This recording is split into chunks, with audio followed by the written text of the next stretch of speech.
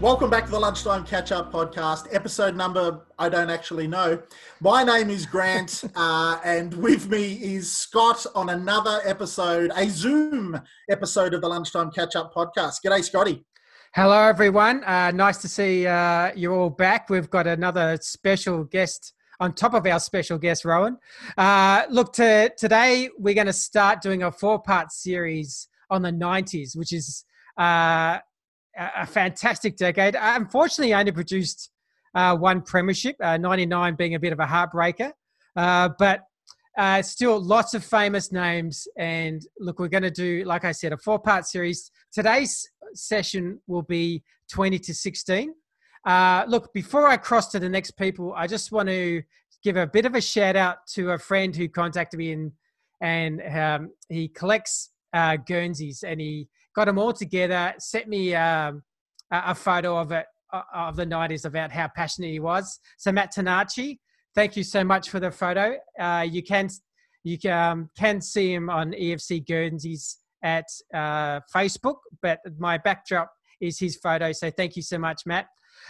Look, let's cross to the others. Neil joins us as normal, famous for our Bomber Blitz training report. How are you going, Neil?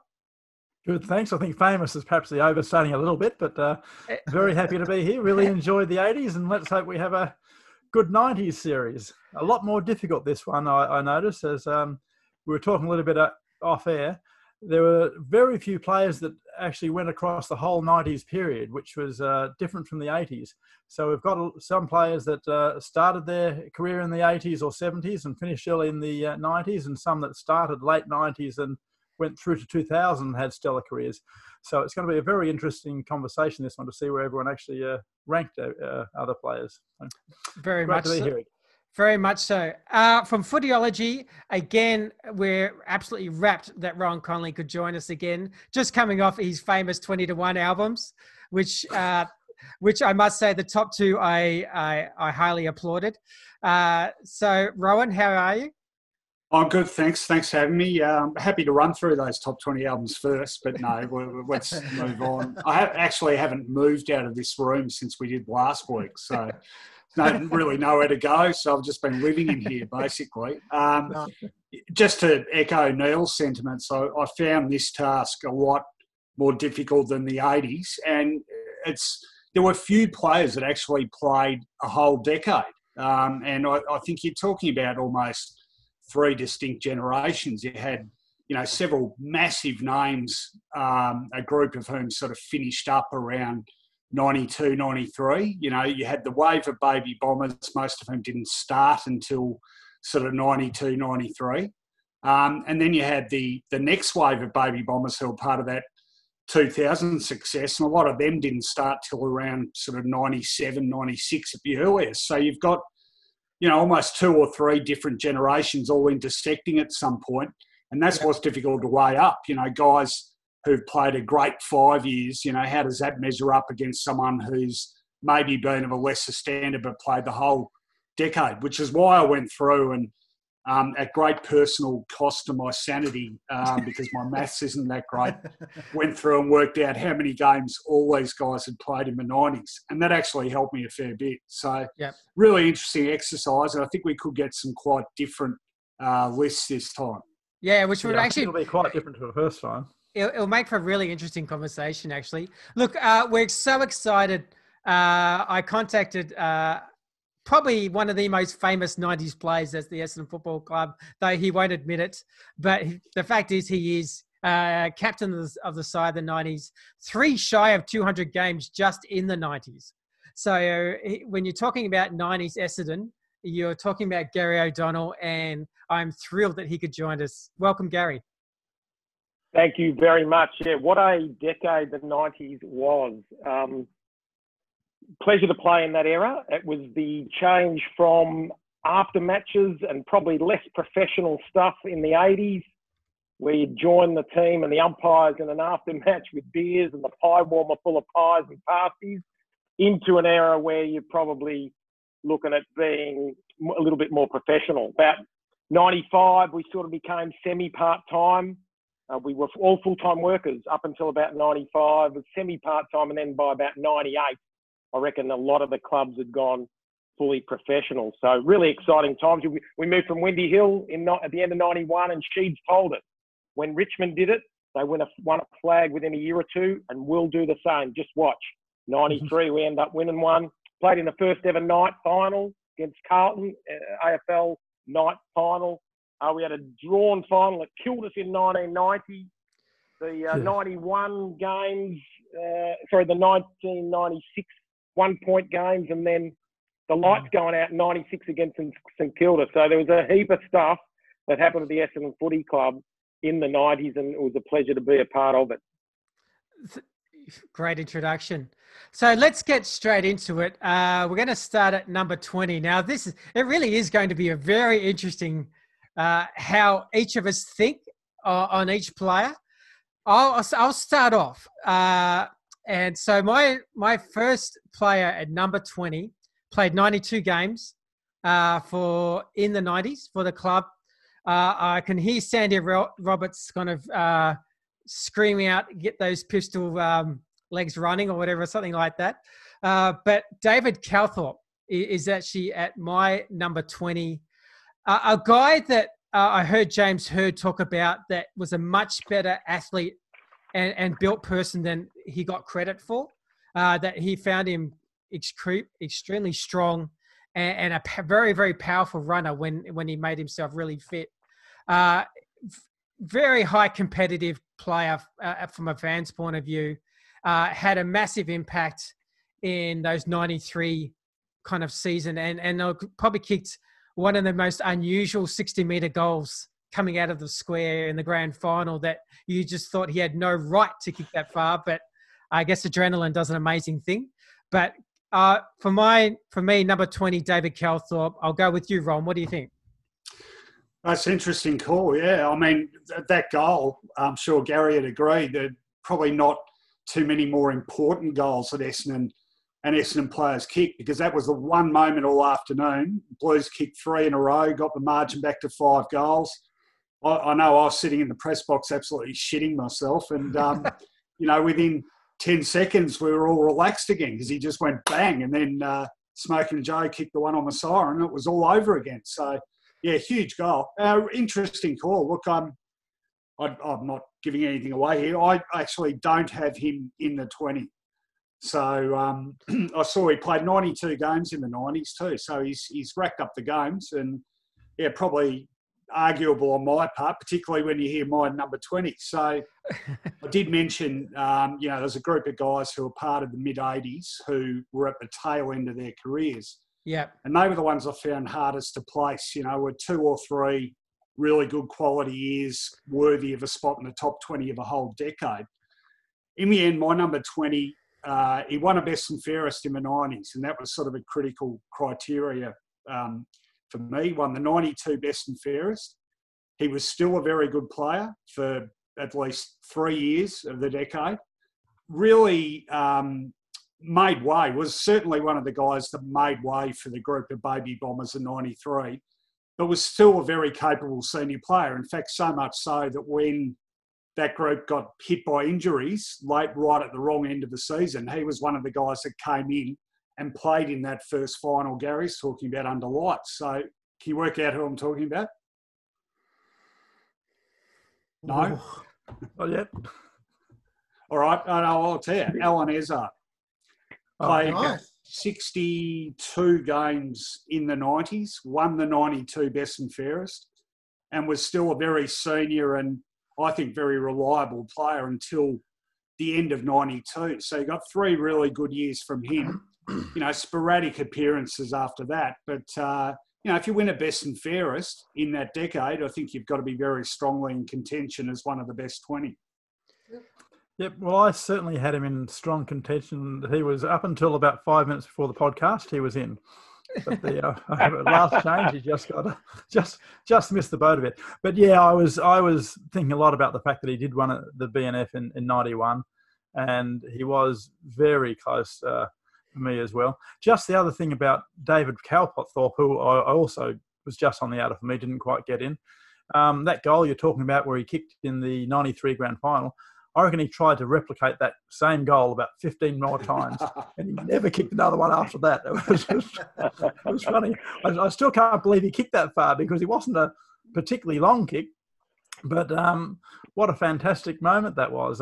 Really great. I almost had a blue with him. I almost had a blue with him in the rooms one day at training. I was interviewing some bloke and I had the tape recorder there, and the smart asses picked up the footy and kicked it at me and almost knocked my tape recorder flying. And I was so pissed off. I picked up the ball and drilled it straight back at him. Went like this, and it was almost on. But I calmed down. Right, that's the last stupid anecdote, I promise. We love the stupid anecdotes. So who do you have, Neil? I had, this might be controversial, it might not. We'll see. I had Tim Watson, actually, who was number 2 in the 80s. He had quite a good 90 and 91, retired in 92, came back in 93 and was serviceable without being great. But I was really tossing up a lot over this one, and played a bit of 94 as well, but again wasn't. He was really in the decline that period. And even in 93, he didn't come in until around 7 or 8 or something like that. But he did actually quite well when he did come in 93. He got quite a lot of possessions and was quite influential straight away. So there was a number of the ones I had. Ezard and Calthorpe we talked about, and a couple of the other ones that were really thereabouts at the mark. But I thought based upon his early 90s, I had Watson in it at 20. Okay. For me, I ummed and ahed about 20 a lot.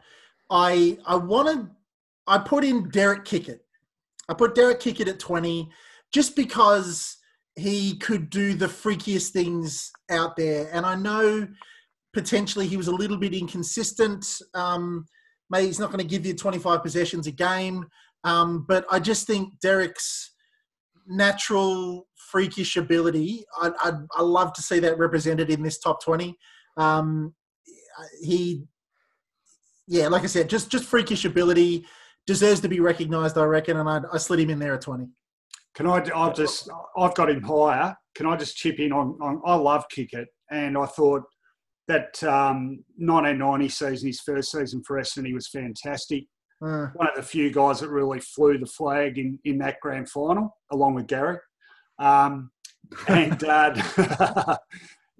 but the year I remember him most for was 92. You know, when Essendon really struggled at times and was going through that sort of transitional period. But Derek, so often in 92, held it all together, I thought. He played some wonderful footy for Essendon, and he played 77 games in the 90s. Yeah.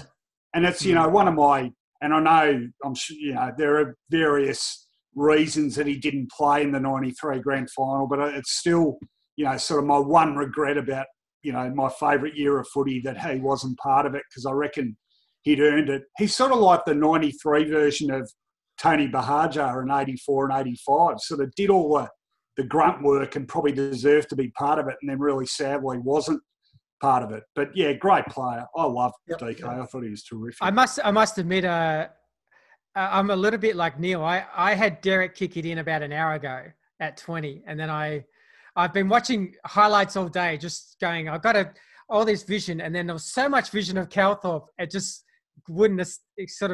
I couldn't get it out of my head and went, okay, I'll swap the two. So I kind of see him as an equal 20, but I couldn't sit on the fence. So I put Calthorpe. Did you ring Derek and tell him he was out of your side, or did you? I don't think so.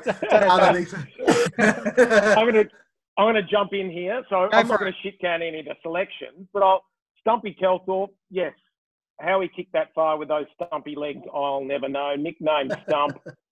He was, when really fit as a young kid, the double tan, he'd do it in about 27 minutes. So a good, like the top tan run blokes around the Botanical Gardens did about 13 minutes for one lap. Sub 13 was very good. He could do 2 laps in about 27 at his height. So that great goal he kicked, he got released beautifully from his opponent, Bradley. There was a guy come in and shepherded him and put Bradley on his ass. I won't tell you who that was. But He was a very good player, though, I think, wasn't he? Yeah, he was. And when Stumpy kicked that goal, and then Mercedes, it just broke their heart, I reckon. Their heart walking in the Blues at three-quarter time. Bluey Ezard, yes, best and fairest 91. Like some of the marks he took maybe in the 80s, but certainly I think he was the last best and fairest awarded at a family day at the MCG. Can you believe it? The affairs now are 1,000 people at Crown Palladium and or wherever they had them, and they're $250 a head. The best and fairest was awarded and vote or announced at a family day at the end of the season at the MCG, because we were moving from Windy Hill to the MCG to play the following year. Tim Watson did bugger all in the 90s, but he influenced, and he had more tackles. He had more tackles than disposals in the grand final. But what he did do, he had the biggest. He's in the top 20 probably because the influence he had on about 7 young blokes in our side that came in the side in 92, 93, 94 that wore 32 on their back. Essendon supporters lived in the Essendon area, and they just grew from that. So he's a worthy selection in the 20 for that reason only. Oh, not only, but that reason. And Derek, well, in 93, and 92, very good, but 93, he won 2 or 3 games off his own boot. And it got us to the level of, we finished on top. So it wasn't a premiership we stole. It was a premiership that we deserved. He kicked 8 against Footscray in the second last game. Yeah. And we were abominable that day, and he was the only bloke. We only won by 2 or 3 goals, and he's got us over the line. Yes, he didn't get much of a kick after that, but some of his torps on the run, probably the best exponent of a torp on the run I've seen play the game. So, do you reckon he should have played, Gary? Well, can anyone name the other bloke who missed out? That's a trivia question. David Flood. David Flood. It was David Flood. Yep. The 2 blokes coming into the side, Dean Wallace, who was never not going to play if he was fit because Sheeds was all over him, and just the presence he has on the ground, and then Hard coming back from injury as well. So it was pretty hard to keep those 2 blokes out. Look, Derek played every game, was an integral part of the side, and probably deserved to play for playing every game. But it's a team game, unfortunately, and the way he went about it after that game was disappointing because it could have detracted from the rest of us and our performances on the weekend. So that's the only thing I hold. Look, if it was me, I'd be devastated and I'd be beside myself. But you'd put on a happy face, and then after the game, after we won, then you'd go and punch Sheed. But before the game, it was not on. But like he went on to play in a grand final, luckily for himself, a couple of years later for Sydney. So, but very good player. Top. Do you know? Have you heard that story about Chris Langford in '84? So Chris Langford was told he had to turn up to the ground in his gear with his bag and everything. Right. Yeah. But knowing he wasn't going to play. And after the ruse had been completed and everyone knew what the side was, he walked straight out of the ground, drove down to, I think, Sorrento Back Beach and just sat on the beach, didn't listen to the game or anything. And it's happened to some huge names, hasn't it? Yeah. There's bad luck every year. I remember in 1990, our losing grand final, that should be erased from the decade, let me tell you. But Andrew Manning was the guy that missed out. Okay, played with us in St Kilda, not a big name in footy, but when he was let know on that Thursday night, walking out of the Andrew Peacock room at Windy Hill, our meeting room there, he was beside himself, but he shrugged his shoulders, kept his head high, and was in the room supporting us that game against the Pies. Nice. Well, all right. So let's go to now number 19.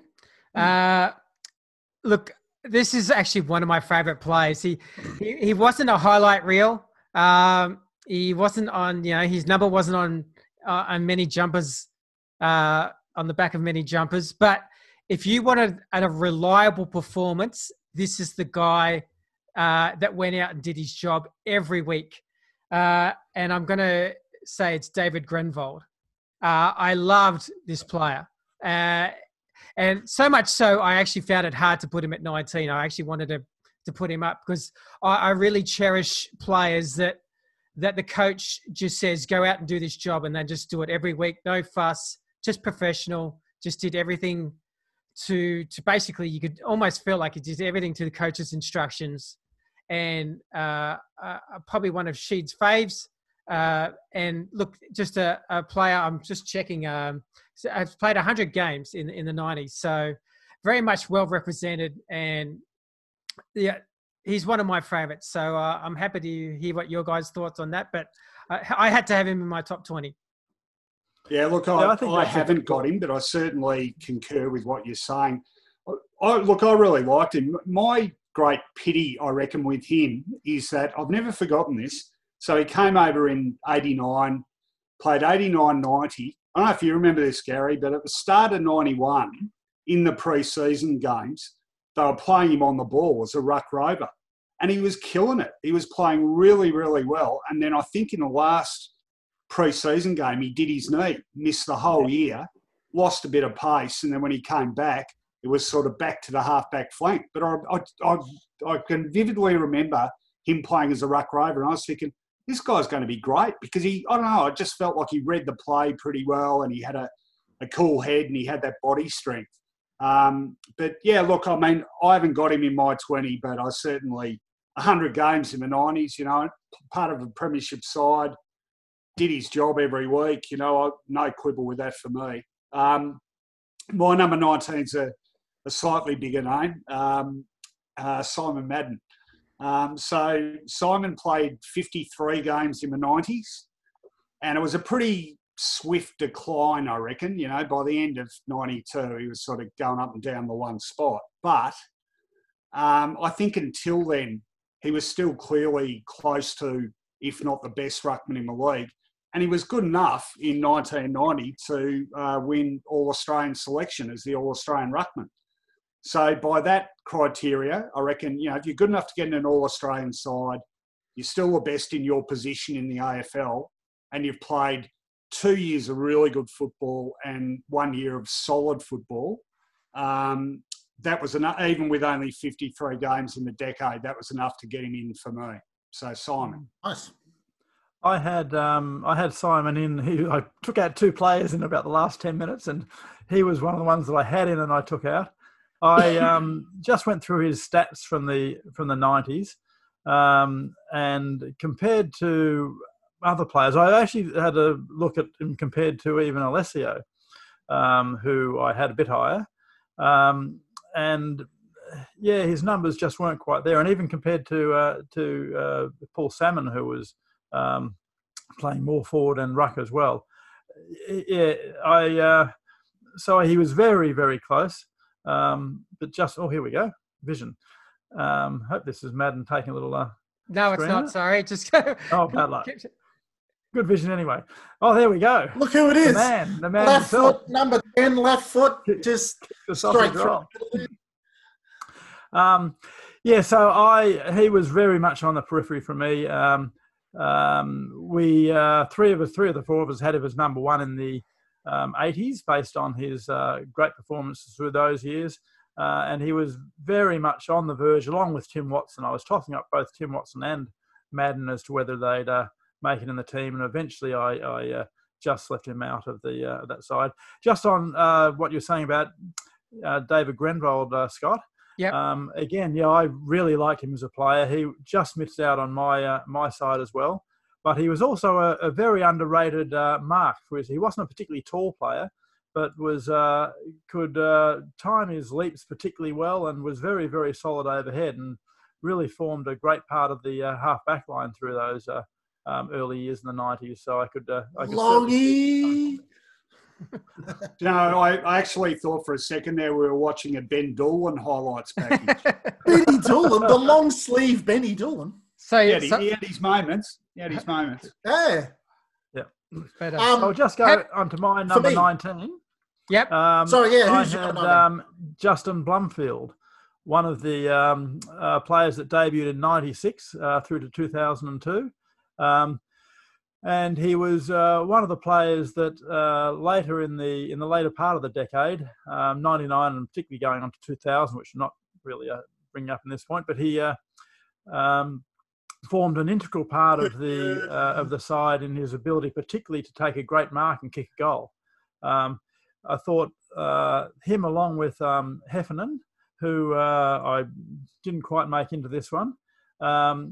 Their size and ability to compete in the air through the wing and half forward line was one of the great strengths that we had during those years in being able, and also hitting the scoreboard quite regularly. It was a great advantage. So I had him as Rhino. my. There he is. Is that Rhino? That's Rhino. He's my favourite. Sorry, that was Rhino. Rhino O'Connor. Look, you can watch the games later, Grant. Sorry. The 20. Sorry, I just got a bit excited then. Sorry. Just Finished up, Neil. Go for it. Sorry. Come up, okay, Grant? No. I'm done. If anyone wants to add to anything further. My number 20 is David Grenvold as well. I love a defender. I reckon it's, with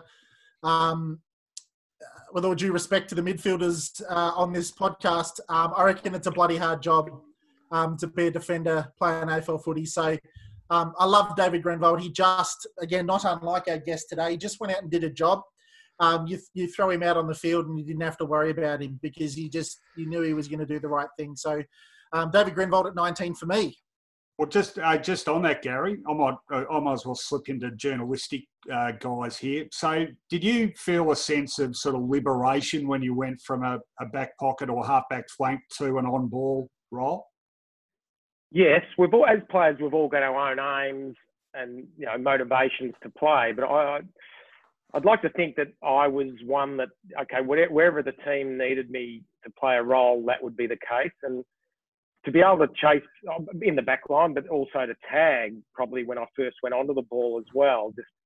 You just do any role just to stay in the team, because when you're in the team, you're getting your development and you're getting your improvement. So yeah, just to play any role. So that was a really good part. And I agree with you. If David, when he was flying that year and he did his knee, it would have been interesting to see how he did go on without that knee. But Grenvold, look, honest as the day's long, love him. Don't see him that often, but look, we've got a really good connection because there was the guys that had not played in the 80s premierships in 1990 got their ass kicked. And then, so it was Grenvold, myself, Chrissy Danaher, Buick, Somerville, and Dave. We had our own little a crew going together in 93 as the year built up, and it was the call sign was our time. So we'd walk past each other at the club and go, our time. We'd turn up to the MCG to play a game and put our bags and you walk past each other in the room and it'd just be our time. And it was those 6 or so blokes. Yeah, okay. We had our glamour young kids coming through. We still had Fish, Halves and Bomber there, but just to be able to, there was about half a dozen of us that really were hurting and didn't even think we'd get another chance. You don't. You got to take that chance. We didn't in 90, and that was, David Grenvold, Boxhead as we called him, because we thought he was the Aryan German. He also got the nickname Bobcat because he did a lot of good groundwork on the nightclub circuit. But certainly a guy I love. He's a great fella. Had 5 girls. He had 3 girls. I reckon he was trying for the 4th, and he got twins, twin girls. Oh, wow. So he got 5 girls. Wow. Blumfield is an interesting selection. Sheeds gave some big bakes after games, but then after he gave the bake, it'd be, okay, what are we doing next week? This is what we'll do. And he was a really positive person. But yeah, I was one in the 96 prelim when we got beaten by a point.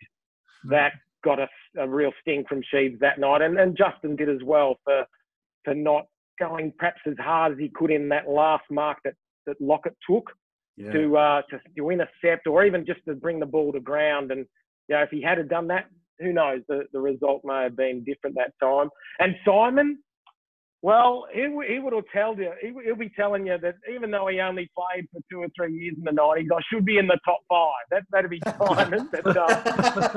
But a good selection, because why Simon had longevity is that he's the best I've seen later on in his career, just working on little things in his game that would keep him ahead of the up-and-coming ruckman coming through. You know, the Scott Wines, those sort of blokes that had all the physical talent and physical advantage over him, but he worked on his craft really well. I think we had Sam Newman there at the end as one of the ruck coaches, and he helped him as well. But Simon Madden was a really good one with just working on little things that's going to keep me ahead. And there's no secret why he played 379 games of league footy, a fabulous player for us.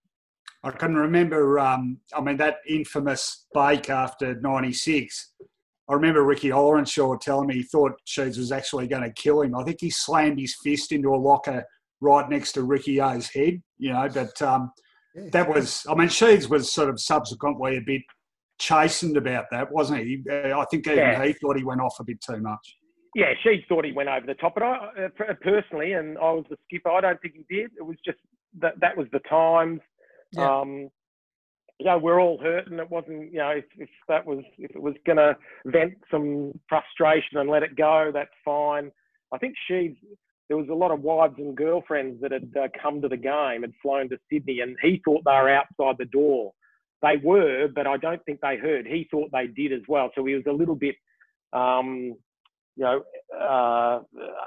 apologetic and probably kicking himself that he went too far. But no, I would have thought it was just your genuine spray of the 80s and 90s, I would have thought. Yeah. The other thing about that game, of course, too, is that there was a whole lot of players that were injured during that game, and who wouldn't have been available for the grand final. So even if we did make it, while it would have been a Pyrrhic, what they call it, a Pyrrhic victory. Yeah. So Lordy went, and then we didn't have Mercury as well.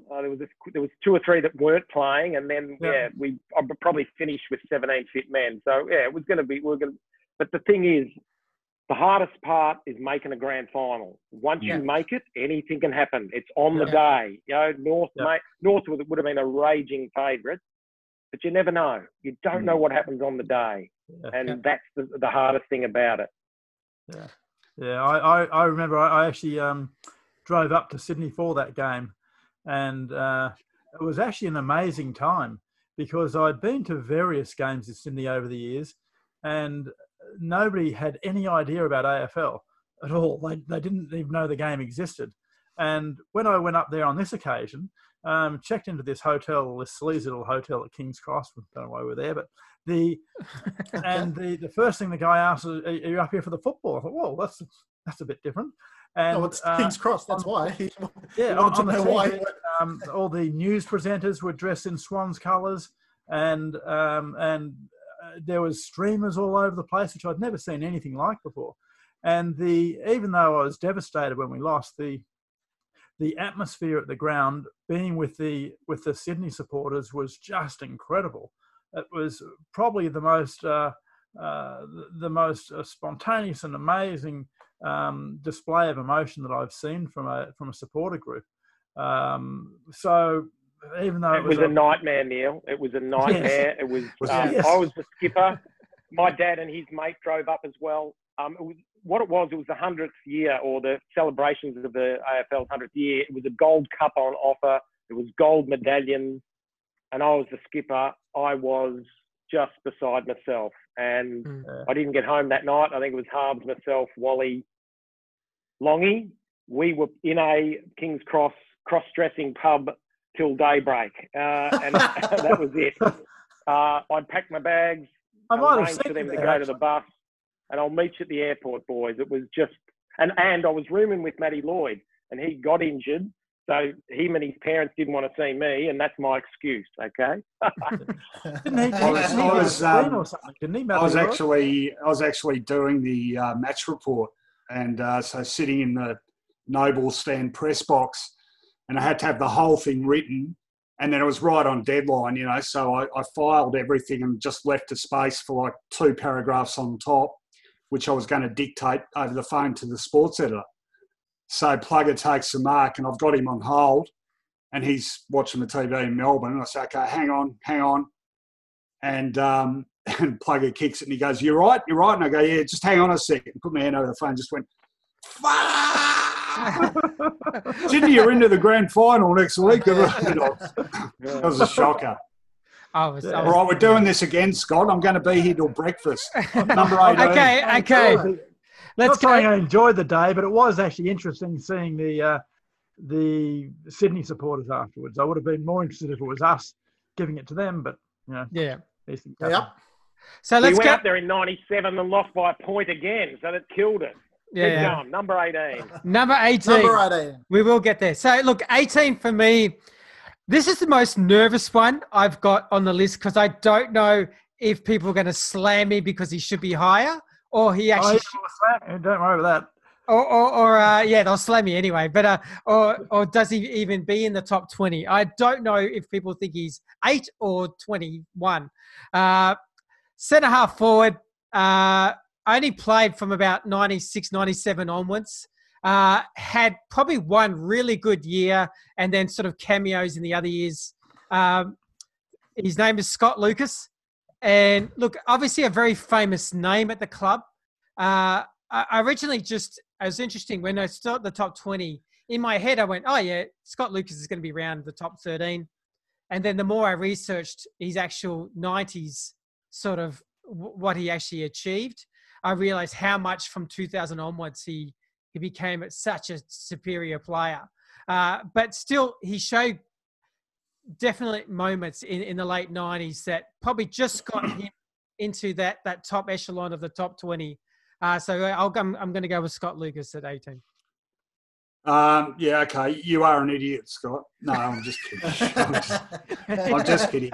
No, look, I desperately wanted to get him in. I love Scotty, and he's always been a favourite. But I just thought, so he played 69 games in the 90s.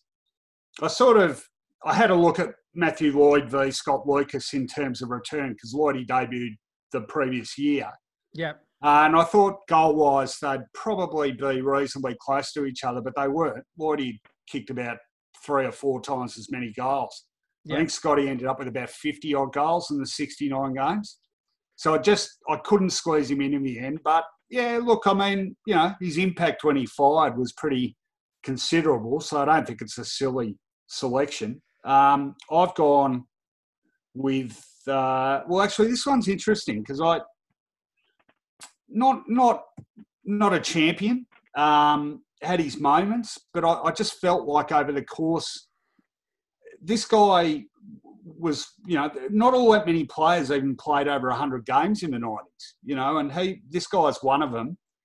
And he was a real soldier, probably wasn't that far away from a 93 side, certainly played some decent footy in 93, and got better and better, I thought, as he got older.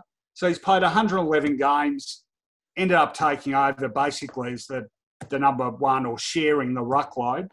I went for Steve Alessio at 18. Yep. Okay. So you're not far from what my next selection might be. Yeah. Neil? Yeah, I had Lucas a little bit higher than that, but I had a look at his stats and he kicked 49 goals, 31 in 1998, and unfortunately broke his leg in 1999. It was one of the really unfortunate things there because apparently both he and James Hird were ready to return late in 1999. They were both available for the preliminary final. I think you could, we'll ask Gary about that a little bit later. And both of them got left out to maintain the group that had come through. And I've always thought, particularly, not so much Lucas, but particularly Hird, if he'd managed to actually get a game, if he could have just been the difference in such a tight one, because it's hard to imagine with the skills that he had that he wouldn't have been able to done a few special things to bridge the gap, and even just his experience in times like that. But I also had Alessio a little bit higher, but my number 18 was Blake Caracella. another one of these Nice. players that came in the late 90s, and I had a look at his stats. He didn't play a whole lot of games in the 90s, but he was very consistent, hitting the scoreboard, got some quite good disposal numbers.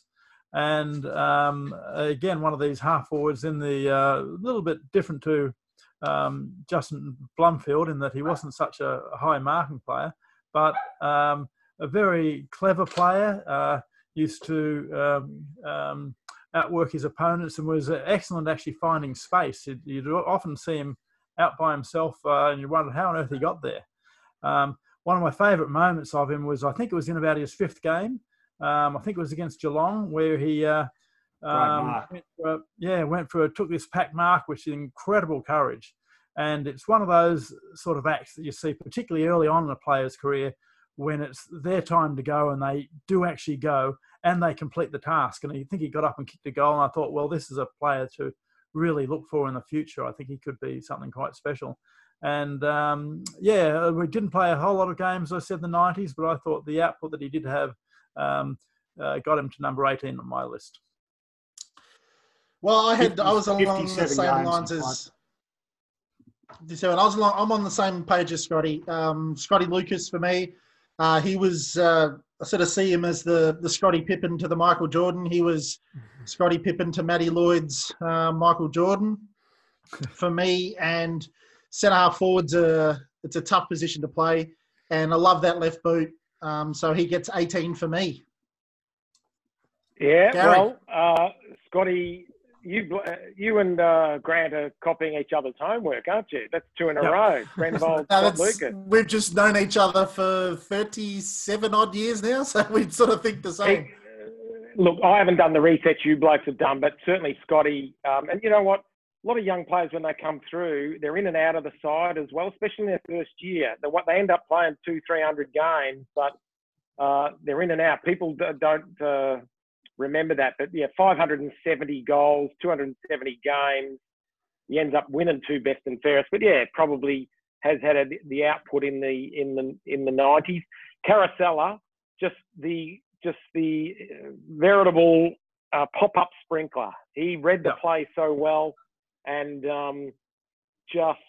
when I was at Brisbane and all the salary cap issues happened in 2000, the first bloke Lee Matthews wanted was Heffernan. And Heffernan was in Rome, and I had to ring him and chase him and say, look, we're chasing you. And he said, oh, no. Look, and he didn't want to make a decision. He ended up going to Melbourne. But if he had been in Australia, he probably would have made the choice to go to Brisbane. Brisbane had just lost Desi Headlam. And Caracella was the perfect replacement for Desi Headlam. Just the icing on the cake, the bloke who can read the play really well and get you your 2 or 3 goals a game that just adds to your team, and was a terrific player. And there's no secret why he is a very good coach, because he read the game so well. So fabulous player at 3 clubs. And the last one, Alessio, one of the funniest blokes you'll meet in footy, and what very strong hands, very, very strong hands. And if he had been switched on, he might have even played in 93. That's how good a player he was. He just was late with some of his Keeler Park mates, Mercury, all those blokes coming in. And he didn't quite get to the club and get himself into shape and into the footy, AFL footy scene early enough. But we had this thing we called the Tommy Tico. We used to do the ruck training with David Whedon and rucks and on-ballers, and we'd do the centre bounce where Tommy Tico, the old conductor, the guy who conducts orchestras, the Tommy Tico was Seth would put his hand up in a ruck contest, jump on the ruck bag and let the ball roll down his arm, and you'd stand behind you and catch it. And we never tried it. And we were up by about 10 goals in a game, and we're running back to the centre. I said, Seth, the Tommy Tico's on. He said, oh, yeah, ready. And it was hilarious. He jumped up. I'd love to find the vision, but he jumped up into the other ruckman, let it hit the back of his hand, roll down his arm and off his shoulder, and I took it and gave it off. And we end up taking that, kicking the goal, and we're running back to the centre going, Toppy Tico. It's hilarious. It was hilarious. It's one of the funniest things you've ever. Who was he up against in the ruck? No, I can't remember. Who was he up against in the ruck? I can't remember the game. Can't remember the opponent. But we only tried it once in our lives. We trained it, muck around at training, and it worked once. 100% ratio. Yeah, 100% success rate. That's amazing. You talk about Cess in '93. Like, you can't have been far away from that premiership side, and like the famous Essendon Geelong game. Ablett 14, Salmon 10. It was Alessio who ended up winning the game. Came back on, took a couple of big grabs and kicked the match-winning goals. So he was doing it even in his first season. Yeah, fabulous player and good selection. Yeah, very good. Yeah. It's one of the funny things about that game where Ablett kicked 14, but Salmon kicked 10 and was off before three-quarter time, and then Alessio came on and kicked another 3 or 4 himself. So between them, they both kicked nearly 14 from full forward. So magical game. Very good. Now let's go to number 17. This is a nice quick one for me, Steve Alessio. I had, so I'll go straight to Rohan. Well, this can be quick too, because I think he was your number 20. I've gone with Tim Watson at 17 because I thought he was, he won the 88 and 89 best and fairest. He was captain in 90, still playing really good footy, I thought, right up to when he retired. So 90-91, I think he played his role in 93, played an important role, and he only played 9 games in 94. But, I had his number on my duffel coat for several years. He was my hero. So I reckon 63 games in the 90s, captain of a grand final side, still a very good player for at least 2 of those seasons. That's enough for me. Okay, a fair point too. Yep. My number 17, probably a player that a lot of clubs love to hate, and he deserves to be on the list just because of the fact that Carlton players hate him as much, and supporters hate him as much as anything else. The 1997 best and fairest, Sean Denham. He most famous for his role on Greg Williams in the 93 grand final. So he came across to us from Geelong after having quite a good career at Geelong, I thought, until 92. He came over, and not necessarily the most talented player in the world, but he did have a very good, neat kick. He could kick both left and right foot. But also quite a bit in the role of Gary himself when he came in, and a very determined and nuggety tagger.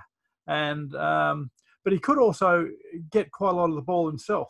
And he played right through until, 2000. And it was then that he really struggled to have a bit more of an impact. But right throughout the 80s, I thought 90s, I thought he was a great servant of the club, and I thought he was a worthy member of the team at 17. Very much so. I've got him higher.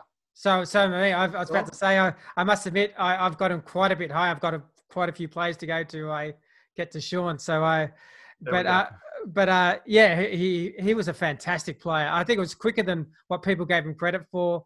But for me, he did his role really, really well. And like you said, he obviously did some tagging roles, but I thought he was really creative as well. Like I thought he was quite a damaging player in those 93 finals. And like, I really rated him quite high. So I probably did a lot of highlights of him today, seeing a lot of things, but my memory of him was like, he was such a much better player than probably what the Essendon folklore kind of gave him maybe credit for. But he ranked highly, I guess, in my list anyway. Well, for number 17 for me, potentially controversially, consider how much we've just spoken about Cess, but I had Peter Somerville in over Cess. I loved Somerville's ability around the ground. I really loved his tap ruck work. I thought he was a very, very talented tap ruckman when he was up and about. He could take a big grab high up in the air. Again, did reasonably okay at full forward and in the forward line when he played. But I just thought he was a very mobile ruckman, and I think it's to a lot of ruckmen nowadays. Well, sorry, after that period of time, we had a few dinosaurs running around in the AFL. So I had Somerville just over Cess. There's one question I wanted to ask on the Cess subject with Gary. There's a rumor, and Scott, you might have told me that this is crap, but I heard a rumor years ago that Cess walked into the club undrafted and said, "Can I have a game?" Is that true? Yeah, it is correct. I think it was. He went down with Ross Napoli. He's a mate of Ross Napoli, yeah. And in the under-19s, and they're all thick as thieves, these blokes, but he was closer to Ross Napoli. And he virtually said, "Yeah, can I start training with you blokes?" And Sheeds, "Yep, no worries." You know, in those days, there was a lot of them. You know, Sheeds wouldn't die wondering. He wouldn't die wondering. "Yep, come and train with us. Yep, beautiful. No, okay, you're no good." But if there was one, "Oh, geez, he shows a bit. Come back tomorrow." You know, like. Seth obviously was better than that. And you know, the other thing that's funny about that, Gary, is that Sess's brother, Tony Alessio, Played with Coburg.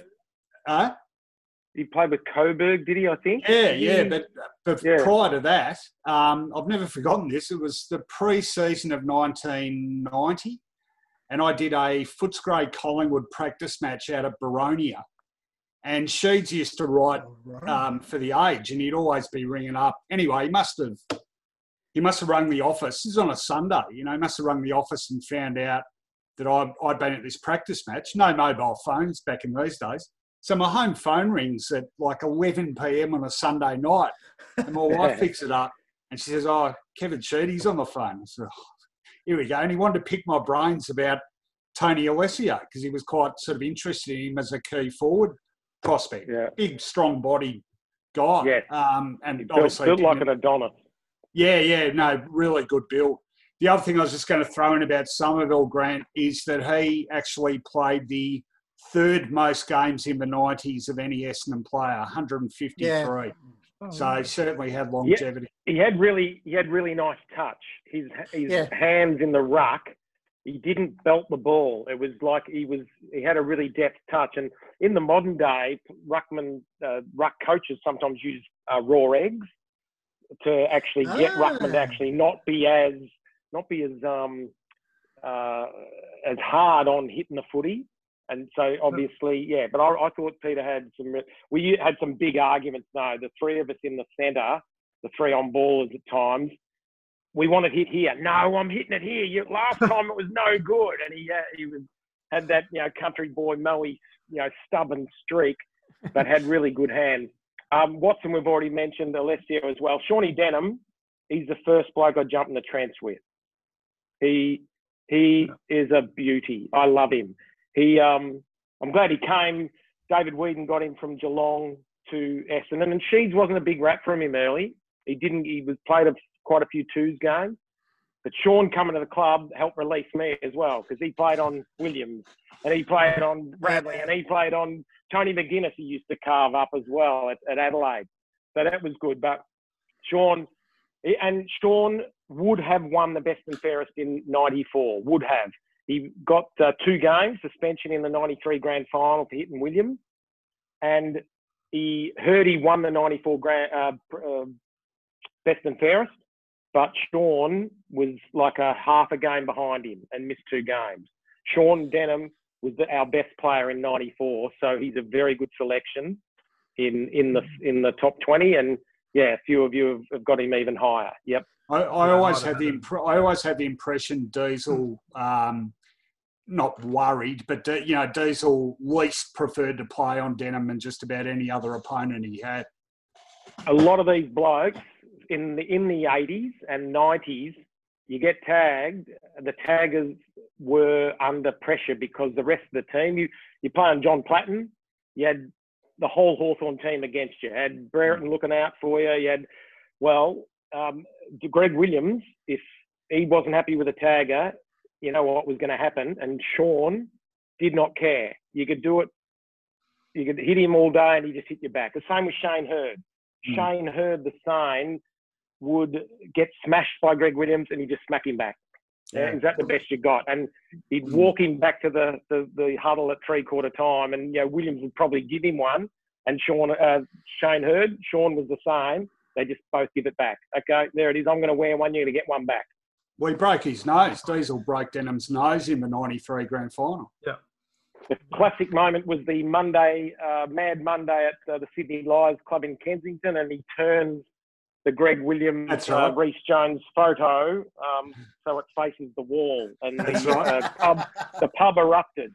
Yeah, that was on the Channel 10 news report of it, I remember. Was with Smoke and Joe, with these blowing the smoke. That's right, well. yeah. Just last word on Somerville before we go. I didn't have him in my top 20. My only really knock on him was that he didn't really seem to contribute too much when the ball actually hit the ground. He tended to seem to stand around and spectate a bit to me. Possibly, but one thing he did do when the ball hit the ground, he was looking for blokes to knock over. So that helped. And I remember he had a mean streak. He looked like his career was just about coming to an end in '97. I thought he was on the borderline of whether he'd stay on or not. And in the very last game of the year was the Princess Di game, when she died out at Princess Park against Adelaide. And he played an absolute ripper, one of the best games I saw him play. And I reckon that got him an extra couple of years on the list. So one of the best games last game, and Wallace was 3 votes that game as well. That's Wallace. right. Yeah. One of the best games Somerville played was his first. I always thought debut against North Melbourne at the MCG. I think he kicked 4 goals. Yeah, he got 3 Brownlow votes that game. Yeah. His very first game. All right, let's get on with it. Another quick, sorry, Scott, just a quick one for Gary. When you're in the midfield and you're competing against your opponent and that sort of stuff, does a ruckman with a mean streak like Somerville, or a bloke that throws his weight around in there, does it really help you guys? It helps, yeah, it does. And a ruckman doesn't necessarily have to have a mean streak. He just needs to have a mindset. The ball hits the ground, I'm going to follow it after the tap and create a path. So, but yeah, Summer did have that mean streak. The other ruckman, Simon, Paul Salmon, those guys, Alessio, all had it. But Summer was there to, to sharpen the elbows first. And, I'm not sure he got reported too often either, but he was always looking for it. So that makes you walk taller as a midfielder, definitely. Yeah. I think that's, we'll go on to 16. I think that's a little bit why Bell Chambers is always a fairly solid pick, because I always get the feeling that his grunt and physicality around the ball actually helps the midfielders get released a bit. That's just my little observation anyway. He was no good in the 90s. He's in a nappy though, so that is true. That is true. That's very true. So let's go. So on that sledge, let's go to number 6. Let's go to number 16. This is the last one for this show. I had Blake Caracella. Look, I loved watching Blake play. It was very obvious early on that he had a very high IQ.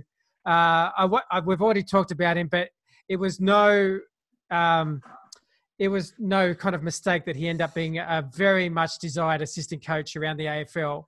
Because if it's a guy that for some reason you wanted to find space, this guy had a gift in finding space.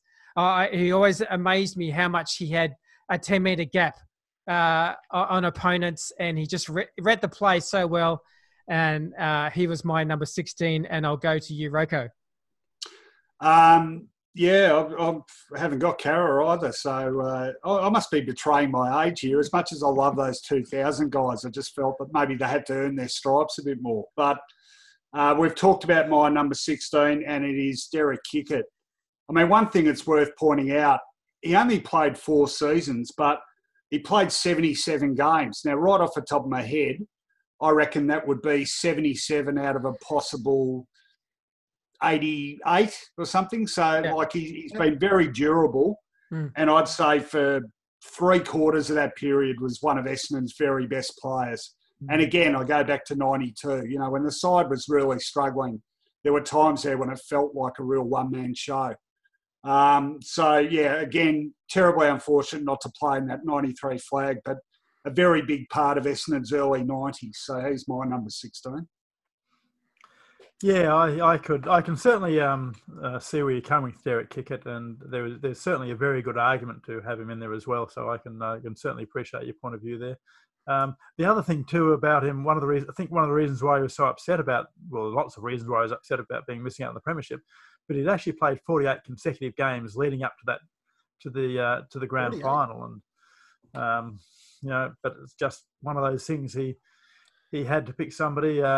As Gary said earlier, Dean Wallace was always going to make it, and he came in and kicked a couple of goals and flattened Milhana with a perfect hip and shoulder, which meant that Essendon won by 7 goals instead of 6 goals. Yeah, but Milhana was a very good player for them leading up to then. It was he really created a lot of great run off half back, and just that single act, plus the physicality, showing that you're out there to play. It's a very important part of all, I think.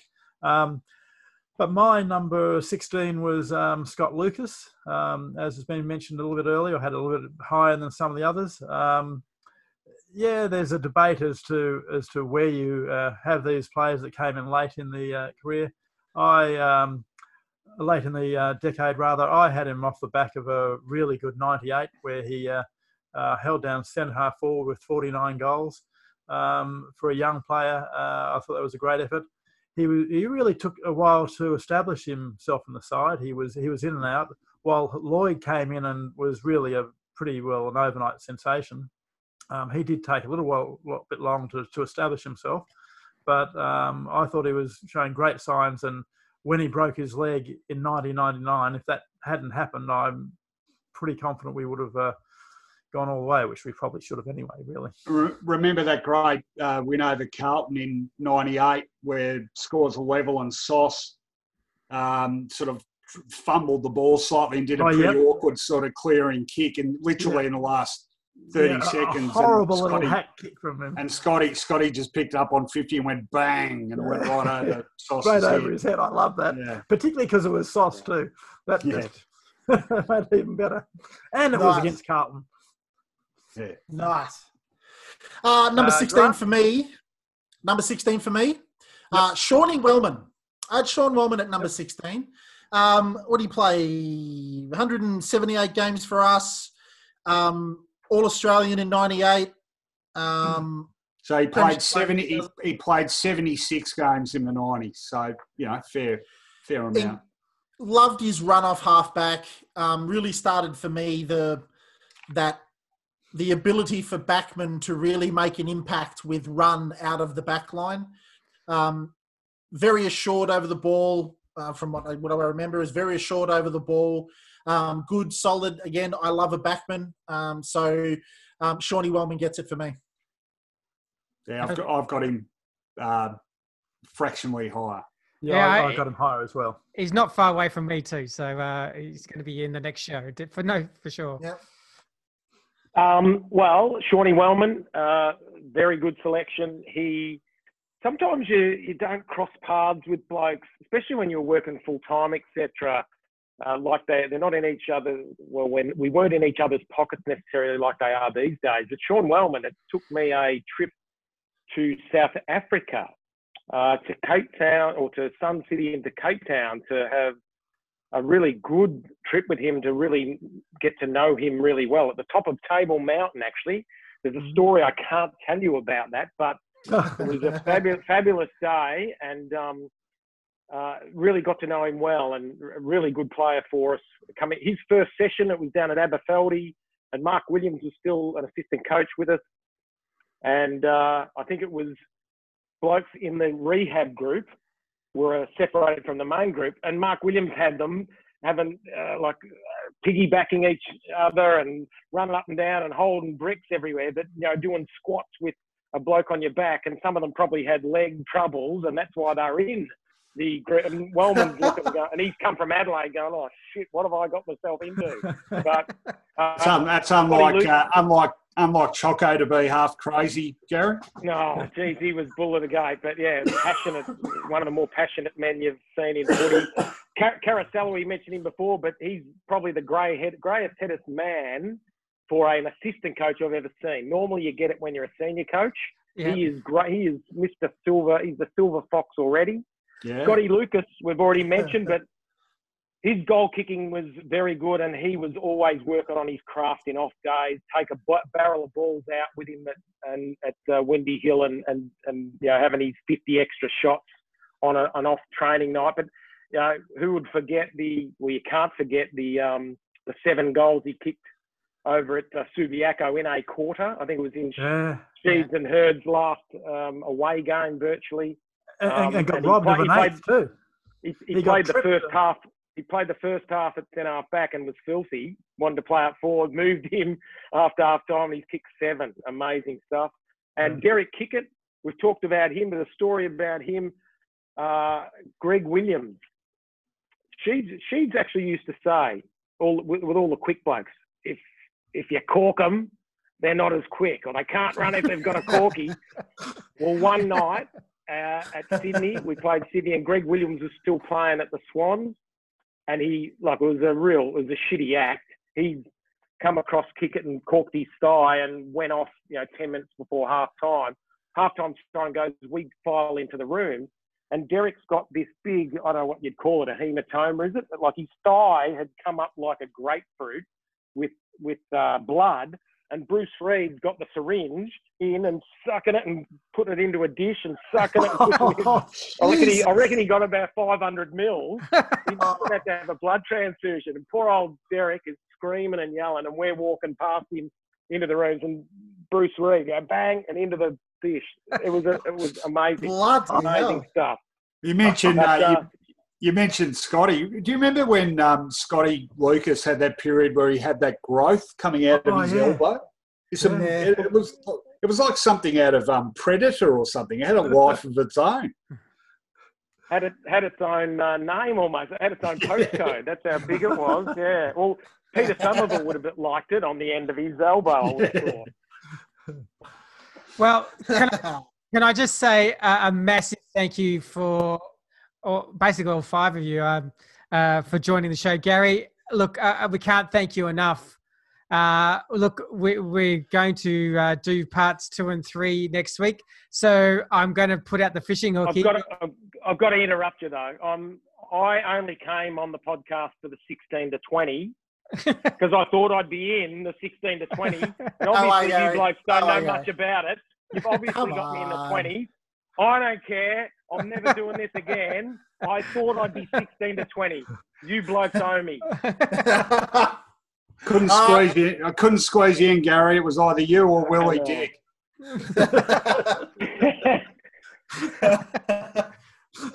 So you're going to come back? You've got to come back and do the rest of this. I might have to, mightn't I? I think you should. If you haven't got anyone, we'll see what happens. Yeah, I think you should. I'm happy. Yeah. I'll give you some times that we can possibly do it next week and see how you go.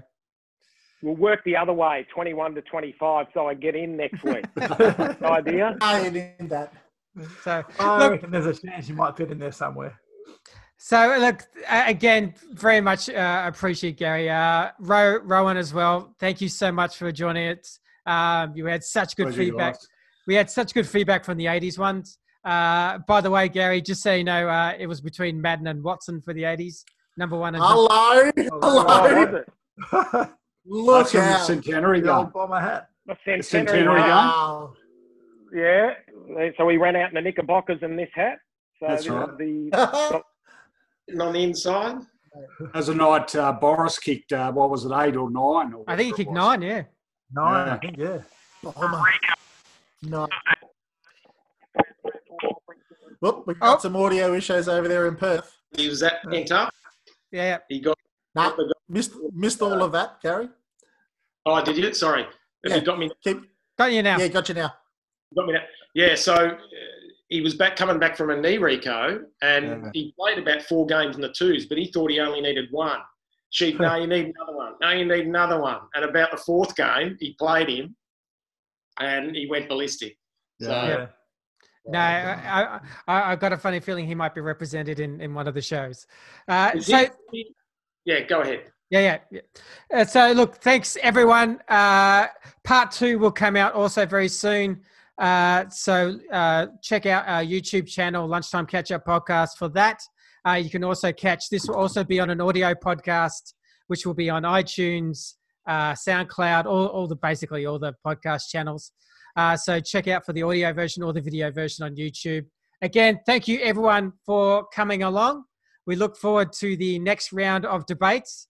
And yes, this is the Lunchtime Catch-Up signing off.